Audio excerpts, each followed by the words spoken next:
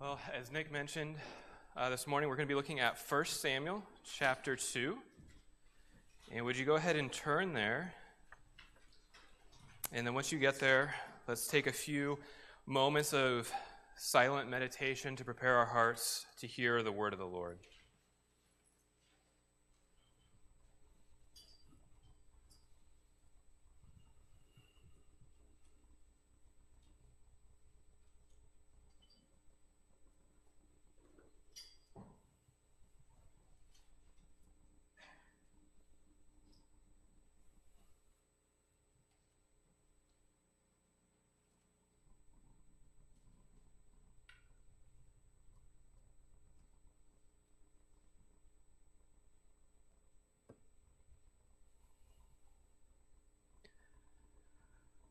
Lord, as we direct our attention now towards your word, I pray that you would open our hearts to receive what you have to show us, that you would help us to pay attention to your word in the midst of the chaos of life around us and the things that may be on our heart as we came here. I pray that while we may not forget those things, that you would help us to think about the cares and concerns of our life in the light of your word.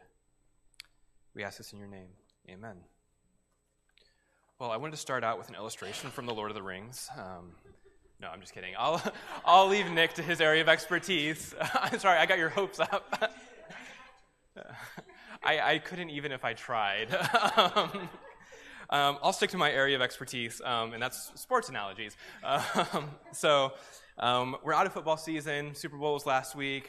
This week is the beginning of baseball season, which many of you may not know that pitchers and catchers reported to spring training. So it's kind of this transitional time in the world of professional sports. And as I was reading through and preparing the sermon, this passage kind of reminded me of a tradition that the Cubs have. And this tradition is called Flying the W. It started back in the 1930s when Mr. Wrigley was building this giant scoreboard in the outfield. And he wanted to have a way that they could declare if the team had won or lost that day. And so they came up with these flags, one large flag that had a giant W on it and another one that had an L on it. And if the team had won, they would raise the W flag, which looks something like this.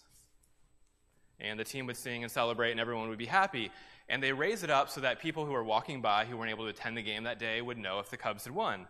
And even it was placed in such a way that if you were riding by on the L train, you could actually look out your window and see the flag for that day. If it was a white flag with a W or a blue flag with an L. So I will put the flag away for now. But as you get the picture, this was a way of celebrating, a way of declaring that victory had been won. And as we get to Hannah's song here, she begins to do the same thing. This is her celebration, her declaration of victory. We do this in our lives too. We don't necessarily put like a flag out in our front yard saying, I won today, I'm winning at life. But we do other things like sometimes you go into offices and people display diplomas or accolades, or I have trophies hanging in my office for some reason for like silly things that I won in the past that it's just kind of up as a silly thing. But we do other things. Maybe it's not trophies or diplomas. Maybe it's a picture that we put up on the fridge that our child painted that we're especially proud of, or a test or a quiz that they got an A+ on, or maybe even more so modern, we post things on social media to demonstrate how we're winning at life. The beautiful family picture, a picture of a delicious meal, or a sunset on the beach as you relax on your vacation. These are all ways that we declare that we are winning at life. And I know there's more to just like, here, everyone, take a look, I'm winning. But that is one thing that we do. We kind of celebrate the moment, the happiness, the joy of that, and this is where Hannah's coming from. So as we get to chapter 2, we encounter Hannah's victory song. It's her way of declaring that she's been victorious over her adversary. However, Hannah's song is different than the typical trophy on the mantle. And so as we look at her song, we're going to examine three things. We're first going to see how she celebrates the victory. Then she's going to tell us how the victory is won. And then we're going to consider what victory in life actually looks like. So we'll see how she celebrates the victory, how the victory is won, and what victory looks like. So let's start with the first 3 verses of chapter 2. Hannah prayed and said, "My heart exults in the Lord, my horn is exalted in the Lord. My mouth derides my enemies because I rejoice in your salvation. There is none holy like the Lord, there is none beside you, there is no rock like our God. Talk no more so very proudly. Let not arrogance come from your mouth, for the Lord is a God of knowledge, and by him actions are weighed." So the first line says that Hannah prayed, and this is her prayer, but as we go, it'll look really similar to what we see in the Psalms. And what she's actually praying is a song. It's similar to how in our lives we might take songs that we hear and we kind of appropriate them into our lives because they hit us in a certain way or they mean certain things. And so she is singing. And this song would have been one that was traditionally done in the church. It was part of their liturgy or in the temple to sing of God's victory. And it was especially tied to the idea of a king having a military victory. So you kind of get the mindset that Hannah's in, that she's like, I've defeated my enemy. I've won a victory the way that a king might win a battle. So to understand what Hannah's celebrating, I'll give you a little bit of background just to recap the last 2 weeks. So Hannah is one of the two wives of Elkanah, and Peninnah, is that how you're pronouncing it, Nick? Peninnah? Okay. Peninnah, the other wife, she has many children. Hannah, who is the favored wife, has no children. And this goes on for a long time, Peninnah taunting and ridiculing Hannah because of her situation. And Hannah eventually gets to the tabernacle. She's weeping and praying and crying out to God that he would give her a son. And God answers her prayer, gives her a son, and she vows that she would dedicate this son to the temple. So when her son Samuel is weaned, she takes him to the temple, dedicates him, and he stays at the temple. And this song is coming right after this, that she's singing the song as she dedicates. So the first thing that she does in this song is she praises the Lord. She says that my heart exults in the Lord, and my horn is exalted in the Lord. This are all things that we talk about a lot, our horns being exalted. We all know what this means, right? It's one of those things where I had to look into it, and even after I looked into it, I still don't fully understand the metaphor, but in the old times, the horn was something that an animal would have that would demonstrate its strength or its ability. So if you think of a horn being exalted, think of a bull kind of strutting around after goring a matador or somehow having its victory. It's demonstrating its strength, its victory that it's won. And when she says, my horn is exalted in the Lord, she's saying that my strength is in the Lord. Or in modern day, we would say that she's flexing Jesus. Or something of that effect. She is demonstrating her strength, but showing that her strength is from the Lord. So in victory, she's showing that she has her strength. The next thing she says is that her mouth derides her enemies. In Hebrew, this literally means that I open my mouth wide at my enemies. So the term deriding we kind of think is taunting, or you kind of get this idea that she just won and she's doing the whole neener, neener, neener, or whatever it is to show that her enemies, that she's victorious. But really, she's saying that she's opening her mouth almost as if she's devouring her enemies, that she has the victory. And she's doing so as she's opening her mouth, rejoicing in God's salvation. So we see that she's not coming at this arrogantly, that her victory song isn't a taunting song. It's not something that she's trying to put down her enemies. She is rejoicing in the fact that God has given her victory, and she puts all the praise and the honor to God. So she's celebrating the win. And if we go back to our example of flying the W, there is somebody who actually exists in the scoreboard during the Cubs game, because it's like one of those old-timey scoreboards where they have to put wooden pieces out to show the scores, and then at the end of the game, that person physically raises up a flag. That person that's raising it up is thinking, we won, as he raises that flag. That person had nothing to do with them winning that day. Whether or not he was there, they still would have won. And a lot of times when we think about victory in life and we have the win, we're in that position. Or it's the same as if someone comes to you and be like, how did Ohio State do? And you're like, we won, as if you were on Ohio State's team and had anything to do. But we claim it as our own as a fan of the team. And here we can also claim God's victory as our own. We are part of the team of God, but yet it is God the one that is doing it. And what Hannah doesn't do is come and say, I won, I did this, this was my own working. No, she puts honor where honor is due and praises God. Now, I know we're talking a lot about celebrating victory, and some of you, maybe like me, are not really in a season of victory in life, or at least it doesn't feel like it. Life has felt hard. The defeats feel frequent, and the idea of singing a victory song is just really far removed from your daily reality. We relate more to Hannah maybe in the pre-Samuel time where she's crying out because of the situation in her life than we do relate to Hannah singing the victory song. And this next portion of Hannah's songs speaks more to those of us who may go to bed every night feeling like we're raising the L flag in life. So it's not all just victory all the time. So to consider this now, and especially for those who may feel like you're not really in a victorious season of life, we're going to look at how the victory is won. This is in verses 4 through 7. It says, "The bows of the mighty are broken, and the feeble bind on strength. Those who are full have hired themselves out for bread, but those who are hungry have ceased to be hunger. The barren has borne 7, but she who has many children is forlorn. The Lord kills and brings to life. He brings down to Sheol and raises up. The Lord makes poor and makes rich. He brings low and he exalts." This whole section is about a change of fortunes. We get a list of contrasting situations.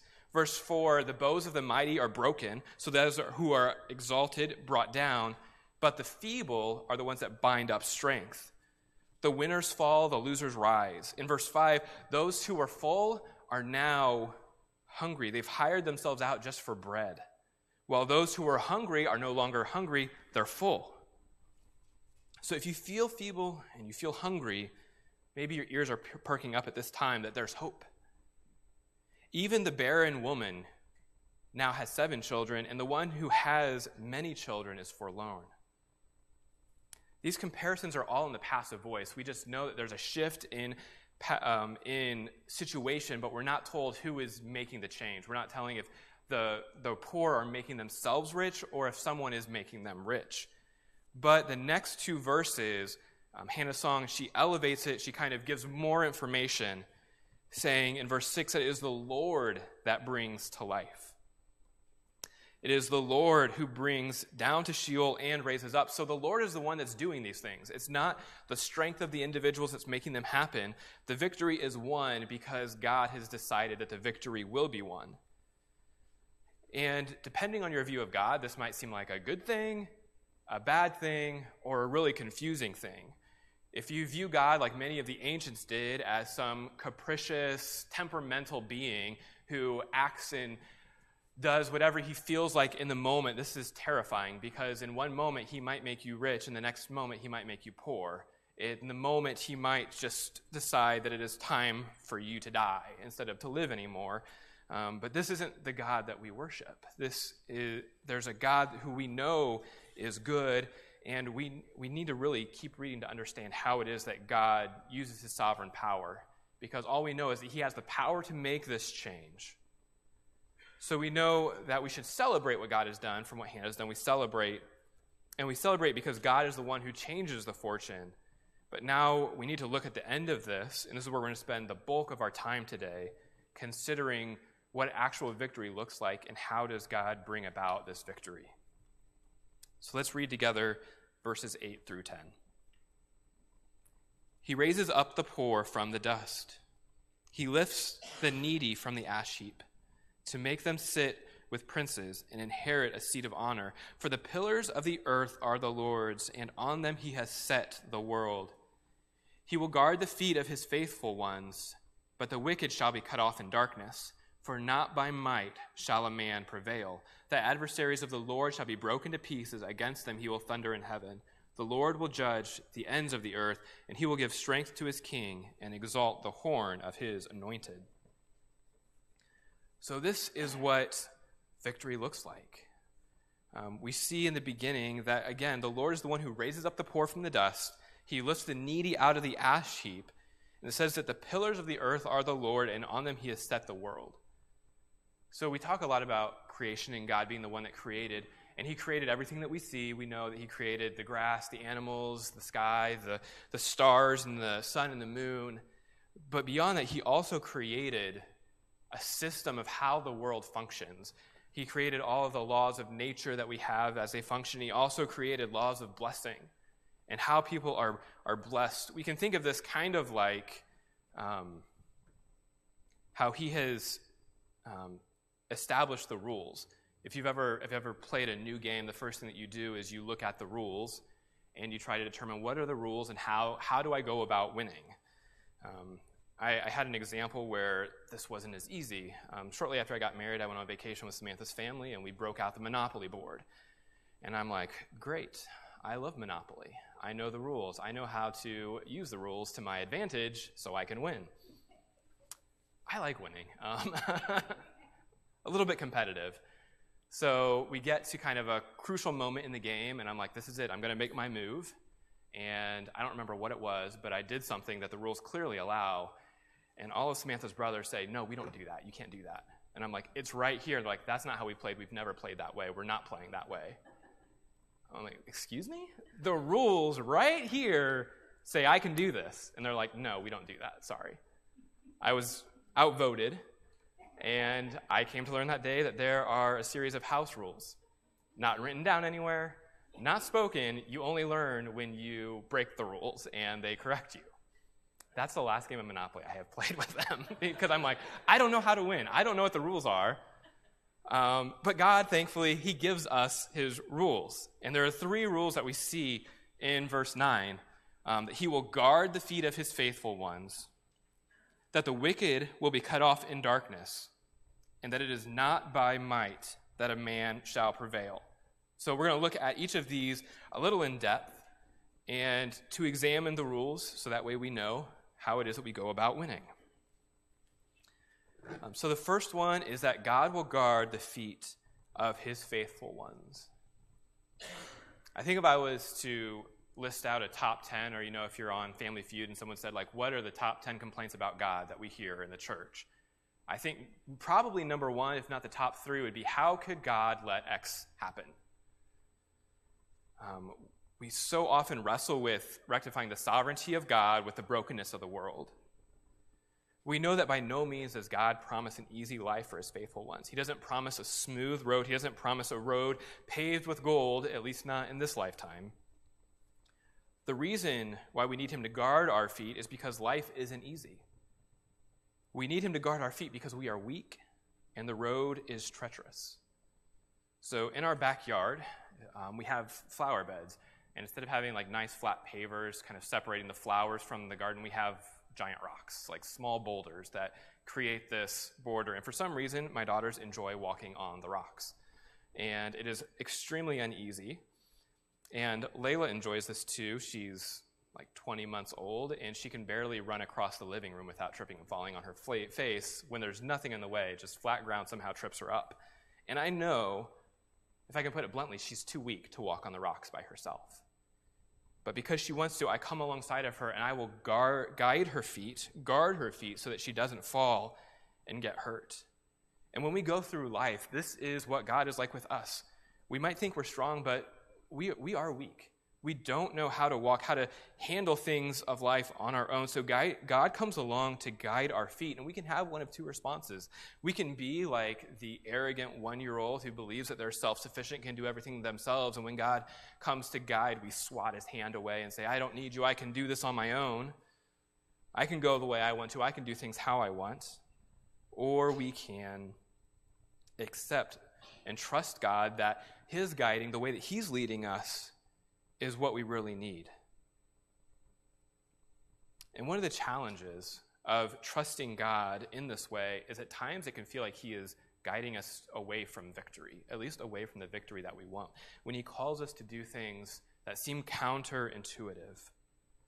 Now, I have to admit that one of the most challenging things about preaching on the concept of victory in an American, gospel-believing evangelical church like ours is defining what it means to have victory.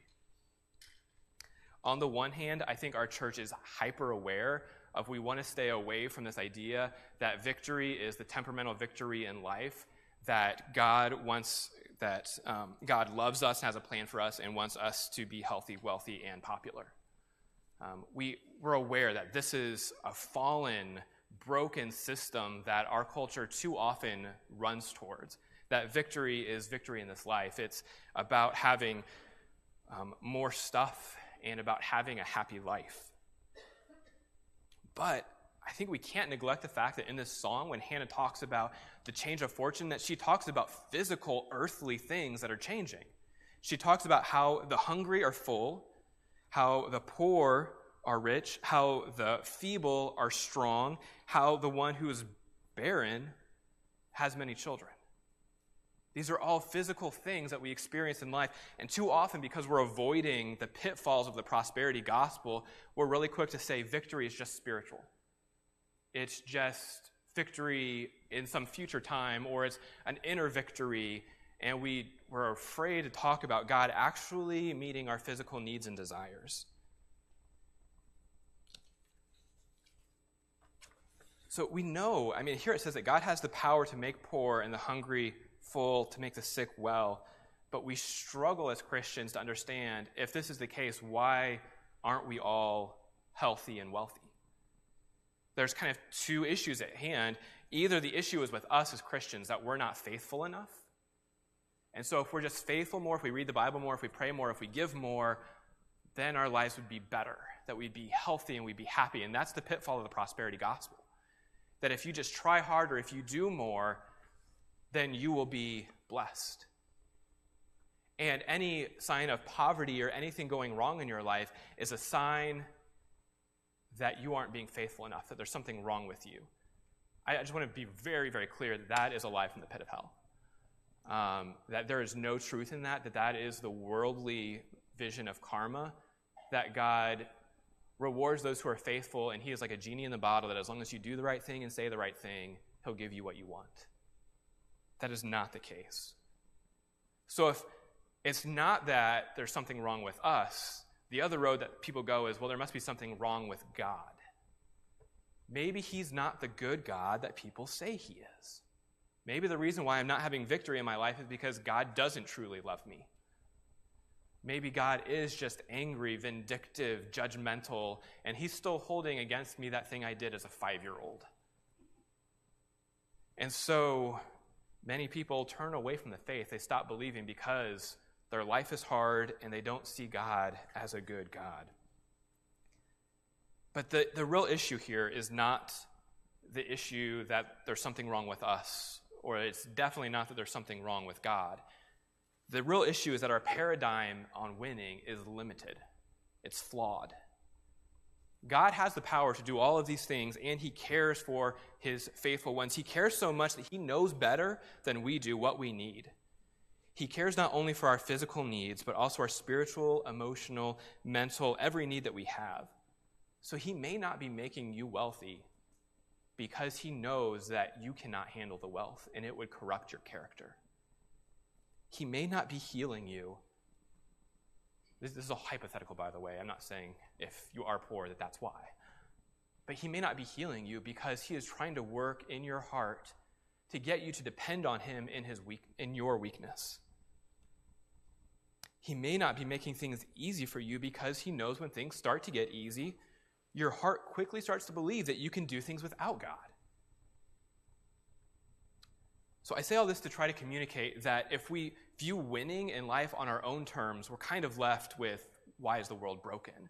But if we can try to understand what God is doing, that winning is really on God's terms, we can trust in him that he knows the victory that we need in our life.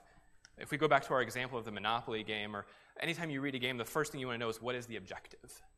And so often in life, we view the objective as happiness, as stability, as whatever it is in life that you go after the most. But really, it's so much beyond that, that God's objectives are that we would know him and walk with him. And I think Hannah is a fantastic example of this. She was taunted year by year by Peninnah. God didn't give Hannah what she wanted. She wanted a child. And it actually says in chapter 1 that it went on like this year after year. It's really hard for us because in 2 chapters we get through the whole story. If you're sitting down and reading it in the span of 5 minutes, you go from Hannah being distraught, Hannah getting what she wants, Hannah praises God. So we think, all right, I'm going to pray, I'm going to get what I want, I'm going to praise God, and boom, it's easy like that. But it's not like that. It goes on year after year. And so often we have areas of life that we're wanting the victory in, and year after year, we don't have the victory that we're looking for. And if I have to be honest with Hannah, I think if God would have given her a son after like 6 months of infertility, I doubt that she dedicates that son to the temple. I doubt that he goes and becomes the leader of Israel. God knew what he was doing. God knew what was winning for Hannah. He knew what was winning for his people. And even though for her, for year after year, it felt like she was losing, God had a bigger picture in mind. He was doing something deeper in her heart to deepen her dependence on him so that he could use her and use her son to lead and guide his people. So in seasons where maybe we're identifying with the feeble, the hungry, the poor, the needy, the sick, the barren, we need to remain faithful to God because he guards the feet of his faithful one. And even if it doesn't seem like you're getting the victory, know that God knows what victory it is that you really need, and he is working that victory in you, whether you can see it or not. So that's the first rule, is that he will guard the feet of his faithful one.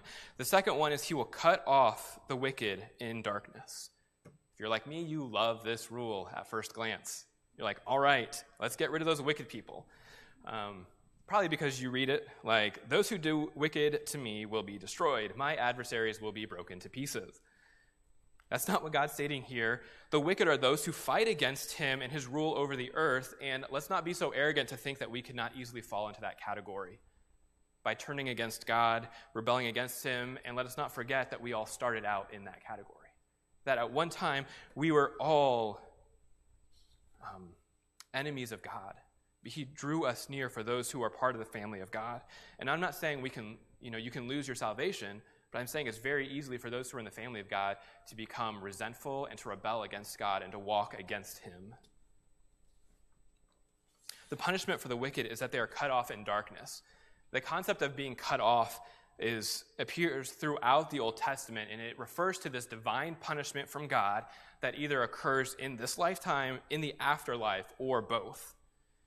Where God explicitly states this is something that occurs in this lifetime, most often it either involves being separated from the community of faith, which was Israel at the time, or if it's in the afterlife, it actually refers to being separated after death from your family, from the community of those who believe. In our modern terms, we would categorize this as being cut off from being in heaven, being in the presence of God, and being in hell. And because he says that they are cut off in darkness, we can come to believe that this is what he's talking about. He's talking about an eternal punishment. So therefore, we have to realize that the punishment for the wicked may not always be realized in this life. We may look around and see the wicked prevailing. We see those who hate God that appear to be living wildly successful lives. It will not last forever. In light of eternity, their victory is just a fleeting blip. It'd be the equivalent of playing a game of Monopoly. We're just going to come back to that again and again and again. And somebody just sneaks by the bank before the game starts, grabs a bunch of money, puts it in front of them, and it looks like they're winning. The game starts, the banker looks and says, hey, you're only supposed to have $1,500 or whatever it is that you start the game with. You're cheating. We're not going to play with cheaters. You're out. And then you go on to play the game.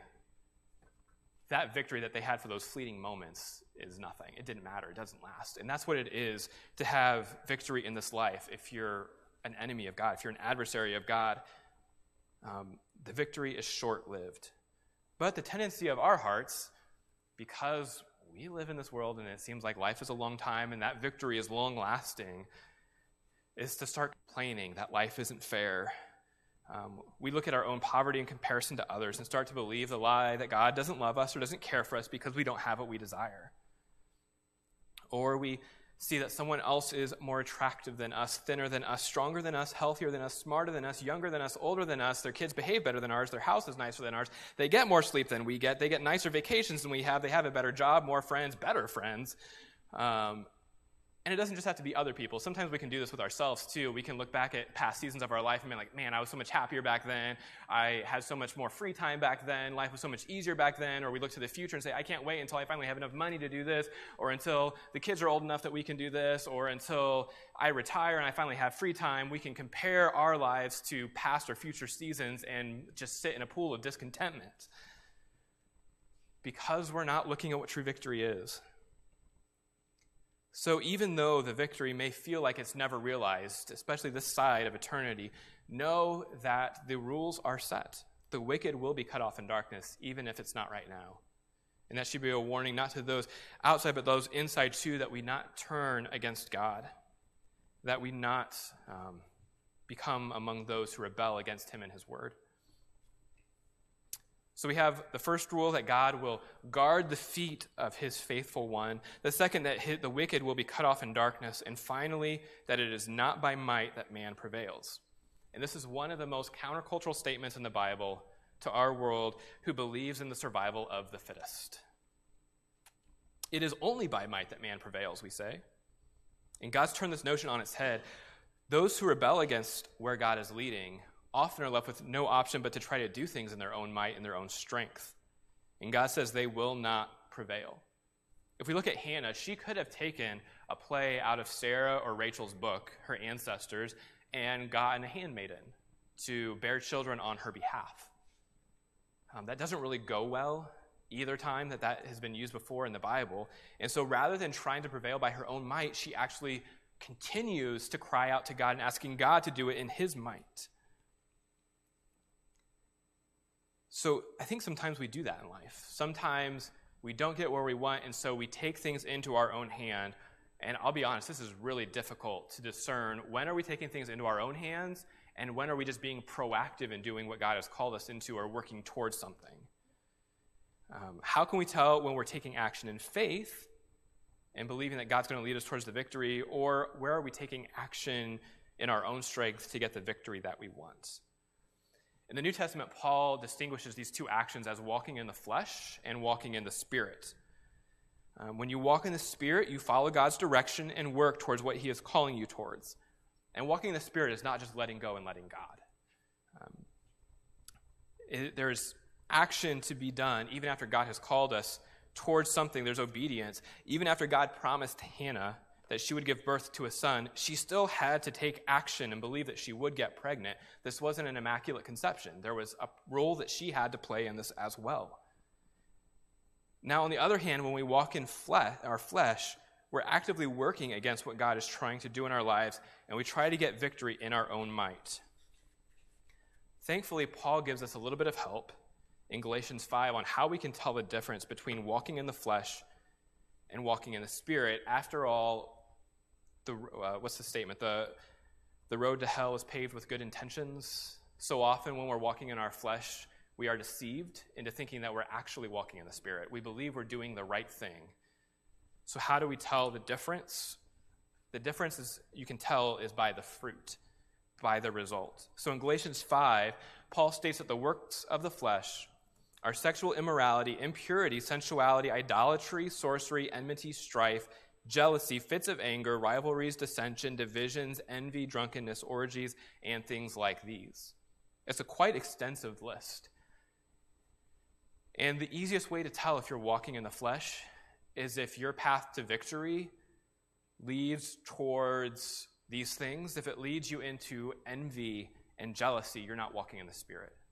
If it leads you towards dissension and division, it's not walking in the Spirit. If in any way the path to victory requires you in some way to sin, it is not walking in the Spirit. This is not God's path for you. In fact, the ends, we often will justify this and say, well, the ends justify the means.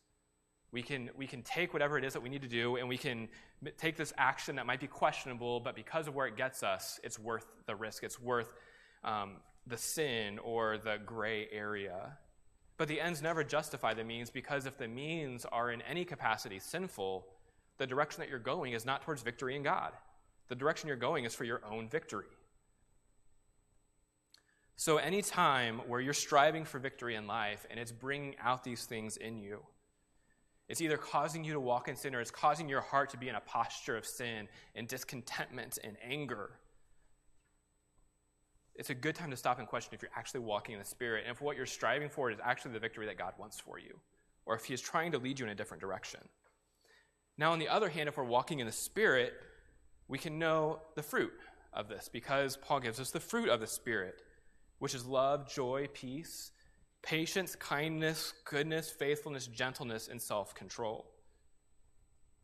if you're seeking to follow God and you're noticing these fruit in your life, you're on the right track. Even if your external circumstances may not look victorious. And I think this list is something as a church that we don't come back to often enough to be discerning about things that are going on in life. I told Nick I wasn't going to talk about Asbury, but now he put it on my mind. I think this is a great list for us to examine what's going on there and say, is it producing love, joy, peace, patience, kindness, and so forth? Or is it producing division, dissension, and all of these other things?